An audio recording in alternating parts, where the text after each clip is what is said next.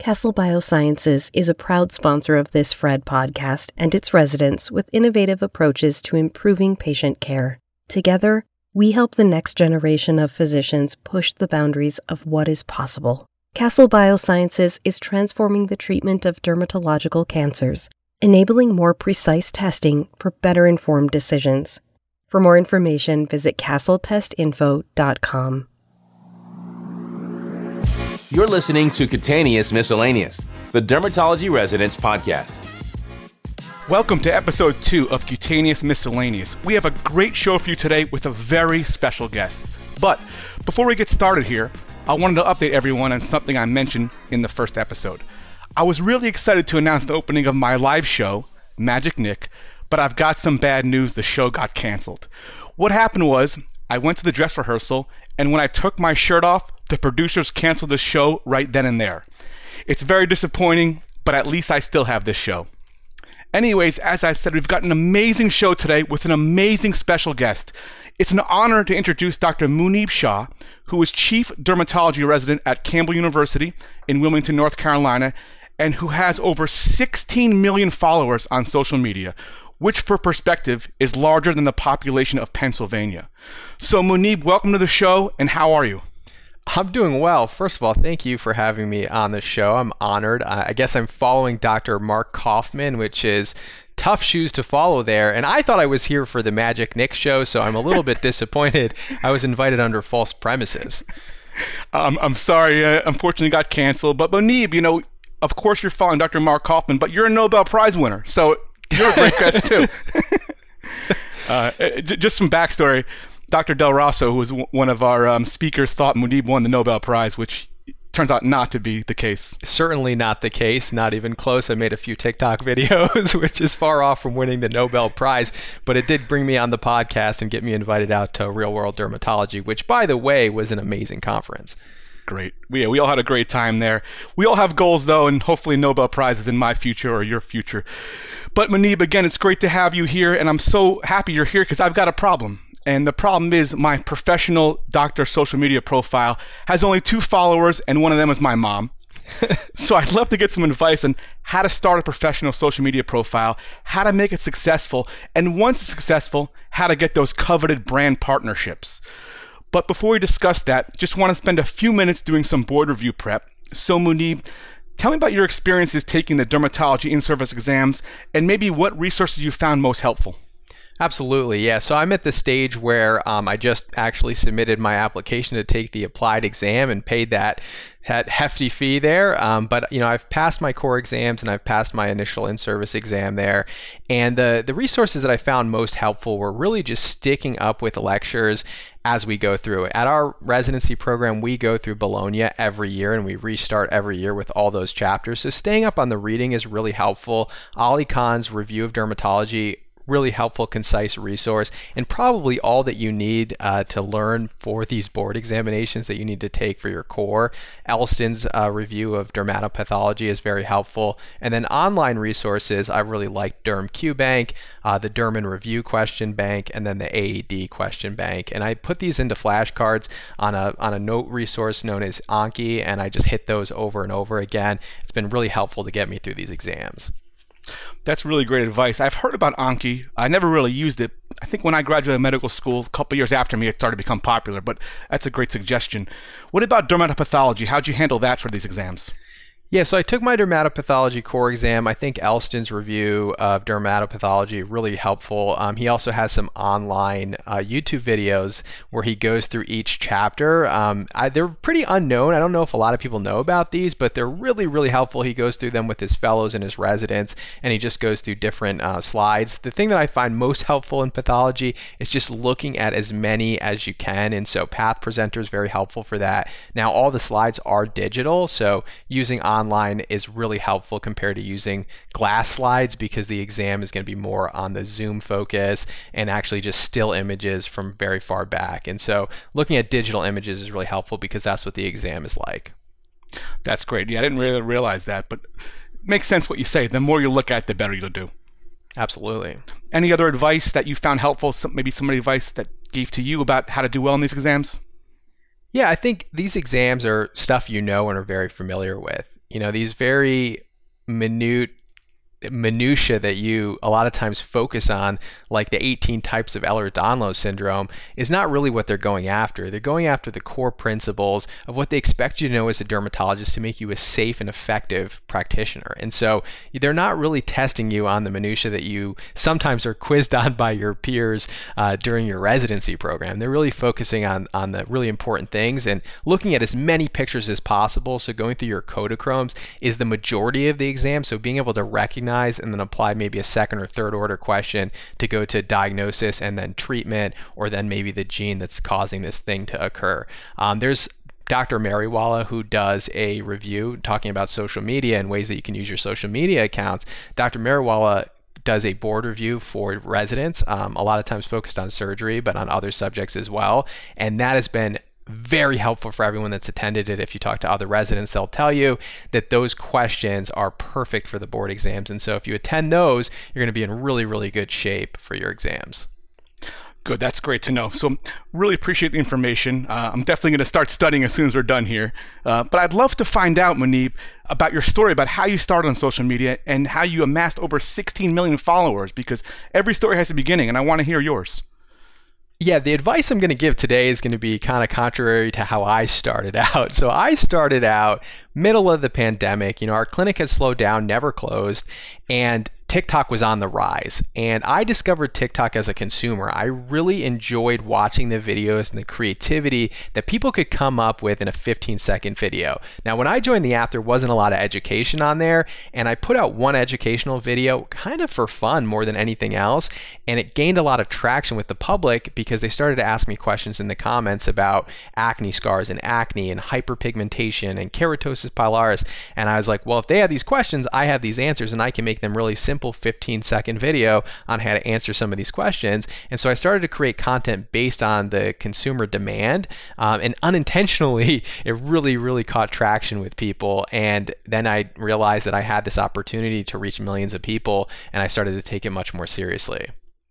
So when did you get started? How long ago was it about? So I posted my first video on May 1st of 2020. So this is about 2 years now that I started posting. So it hasn't really been that long. But since I posted, it's been a big time commitment for me ever since then. I could imagine. Was this a COVID hobby? Yeah, well, it wasn't really a hobby. I started out just as a creative way to put information out there, and I realized the opportunity from my program director, who when I say that, a lot of people are surprised by that, but it was actually my program director who one day went home and was actually watching some of my TikTok videos with his wife, and he came into clinic the next day and he said, I think you're really onto something. I mean, in clinic, you can maybe reach, anywhere from 20 to 80 patients, depending on how efficient you are in a day, but on TikTok, you can reach millions of people with that same information. And so he realized the opportunity to educate. And he said, you really should take this seriously because you have a gift to reach people in a way that's simple for them to understand. And so I had his support from the very beginning. That's great. Well, I need some help, getting started. So how do you start, as a dermatologist on TikTok or on Instagram? And which platform should you start posting on? I know there's many these days. I think it depends on what you're trying to achieve. So the three major platforms, Instagram, TikTok, and YouTube, all have different roles. So Instagram doesn't have a lot of organic reach, meaning that a lot of times the people that follow you are going to be your patients that are in your actual clinic. Like they may go home and follow you because they discovered you through your clinic, or it's your friends or your family or your peers. And so there's not a lot of organic growth on these platforms, but it's a really good way to build trust with your audience that you already have. So if you're a dermatologist and your goal is to show people that you got a really cool new laser in your clinic and that you want people to know what you're capable of doing with it, showing a before and after, or showing a video of you using that laser is a really good way to use Instagram. So I think it's a good way to bring people into your office, show them what you're capable of, communicate with your peers, do things like what Dr. Mariwala is doing, which is educating residents. It's a really good way to build an audience that you are showing what you're capable of.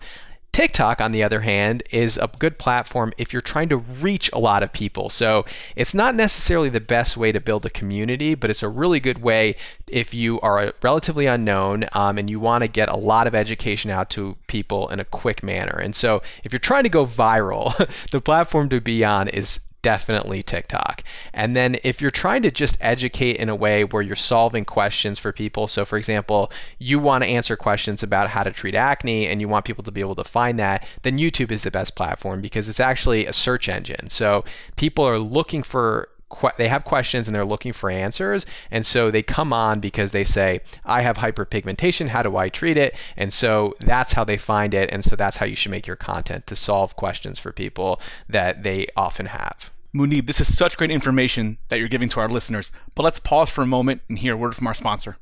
Castle Biosciences is a proud sponsor of this Fred podcast and its residents with innovative approaches to improving patient care. Together, we help the next generation of physicians push the boundaries of what is possible. Castle Biosciences is transforming the treatment of dermatological cancers, enabling more precise testing for better informed decisions. For more information, visit castletestinfo.com. Now, you mentioned TikTok is only 15-second videos, and YouTube, I guess you could have videos that are hours long. So when you make a video for YouTube, does it have to be a long video? No, not necessarily. I think actually YouTube is putting a priority on shorter form video to compete with TikTok right now. So TikTok actually extended their view times. When I got on the platform, it was a minute maximum.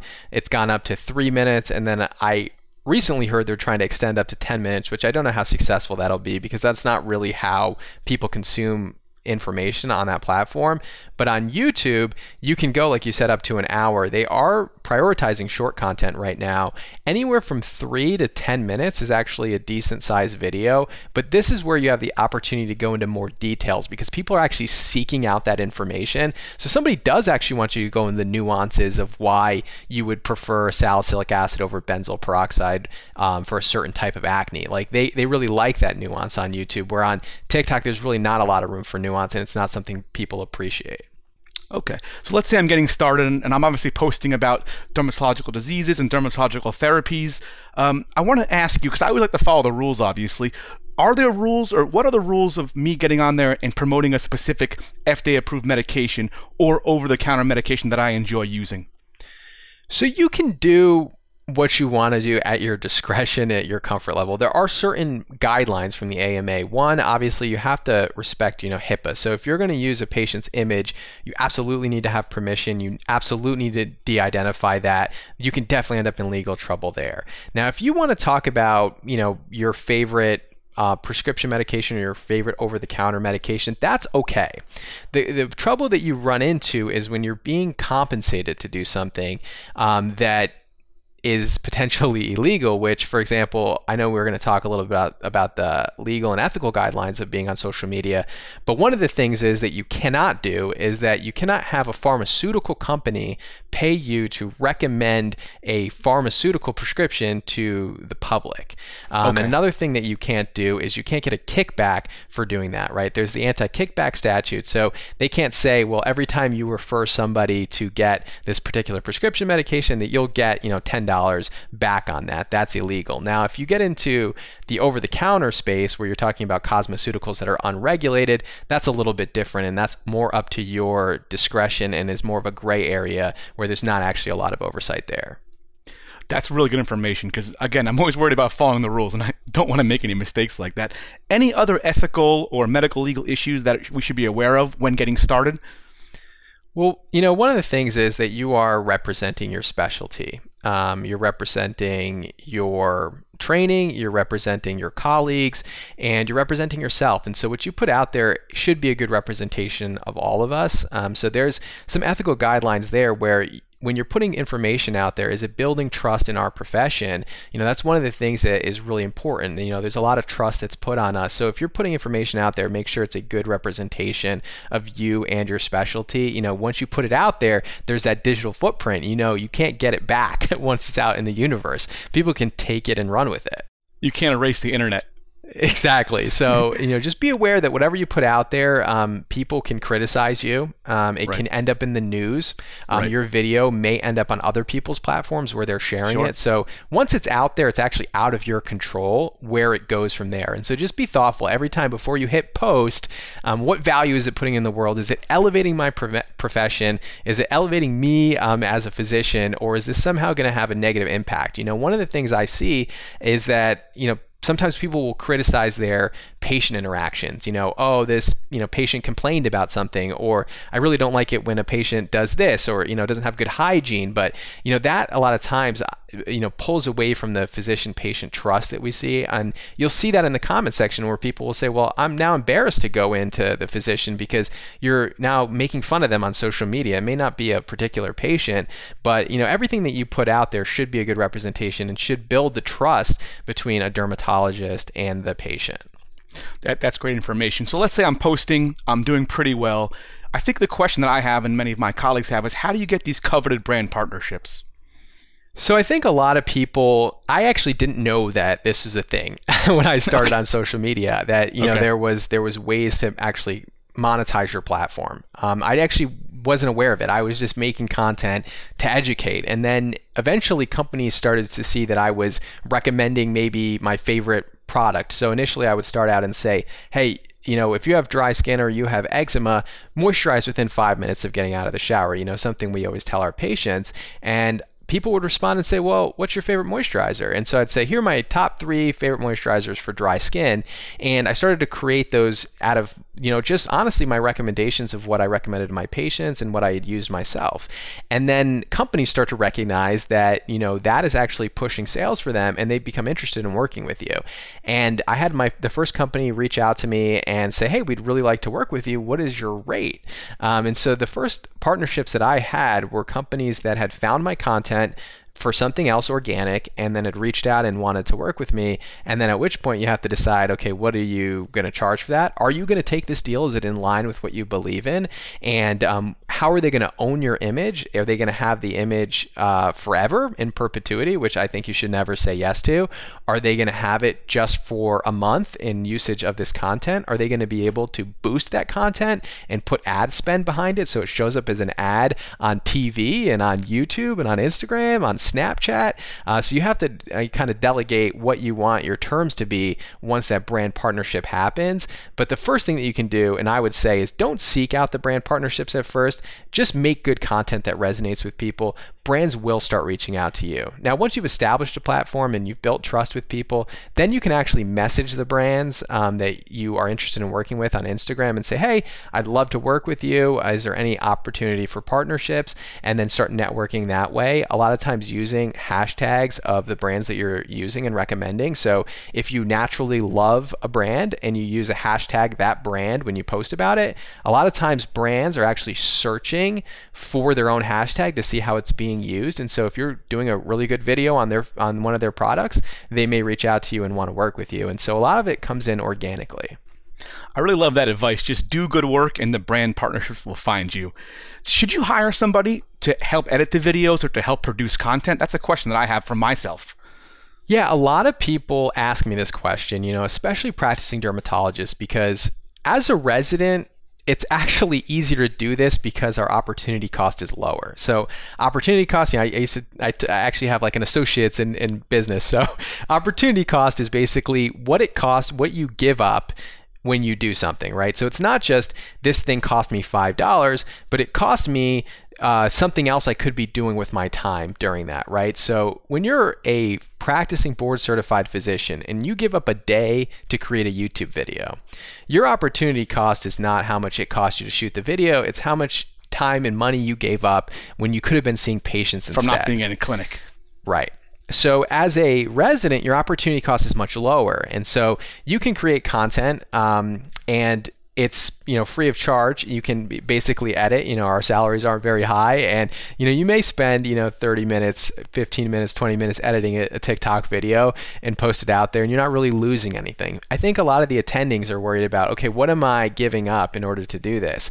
I believe that when you're starting out, you really should edit your own videos and do everything yourself. So you know what your authentic voice sounds like, because that's what people want to hear. People want to hear from you as a person, right? And they may not want to hear from me. I may not be relatable to everybody. And so there's always room for somebody who looks like you and sounds like you to really resonate with other people. And so having your authentic voice do it and not having some intern do it initially until your authentic voice is established, and then those group, you can hand that off to somebody who is going to be able to bring the best representation of you to life, I think is really important, because you can kind of tell when people have hired people to do their videos because they seem very cookie cutter versus somebody who is actually making and editing the videos themselves and then can pass it off to somebody once their authentic voice with their audience is established. That's great. Muneeb, it's been such a great episode. I've learned so much. Wish we could talk more, but I've got to go start posting on TikTok. So we like to end these episodes with a question that has nothing to do with dermatology. And since this is a very social media focused episode, I want to ask you a question that relates to Instagram. Every time I go on Instagram, I always see my friends posting about their beautiful vacations, whether it's Hawaii, Las Vegas, Florida, wherever. So my question to you, Muneeb, is where's your favorite vacation spot and why? Yeah, so I like to relax on vacation. We work really hard in residency, and I like to go to places where you're just sitting out in the sun with sunscreen, but relaxing and not doing too much work. But my wife likes history, so we end up going to places where we see a lot of sights in history. So my favorite place that I've ever traveled to was probably Morocco. I had a lot of history, but was also very, very beautiful weather, very relaxing place to be. And I just got back from Dubai, which was a good blend of both. There was a lot to do, but there was a lot of relaxation as well. So those would probably be my top two. It's great. I'm actually writing these down right now on my notepad here for future vacations. So Muneeb, thanks for chatting with me, and thank you for what you do for dermatology about raising awareness about skin cancer and certain dermatological diseases. We really appreciate that. Thank you for having me on. And of course, thank you to our listeners. If anybody has a comment or an idea for a future episode, please email podcasts@fred.health, and we'll link that in the show notes. We look forward to having you and hope you tune into the next episode. Castle Biosciences is a proud sponsor of this Fred podcast and its residents with innovative approaches to improving patient care. Together, we help the next generation of physicians push the boundaries of what is possible. Castle Biosciences is transforming the treatment of dermatological cancers, enabling more precise testing for better informed decisions. For more information, visit castletestinfo.com.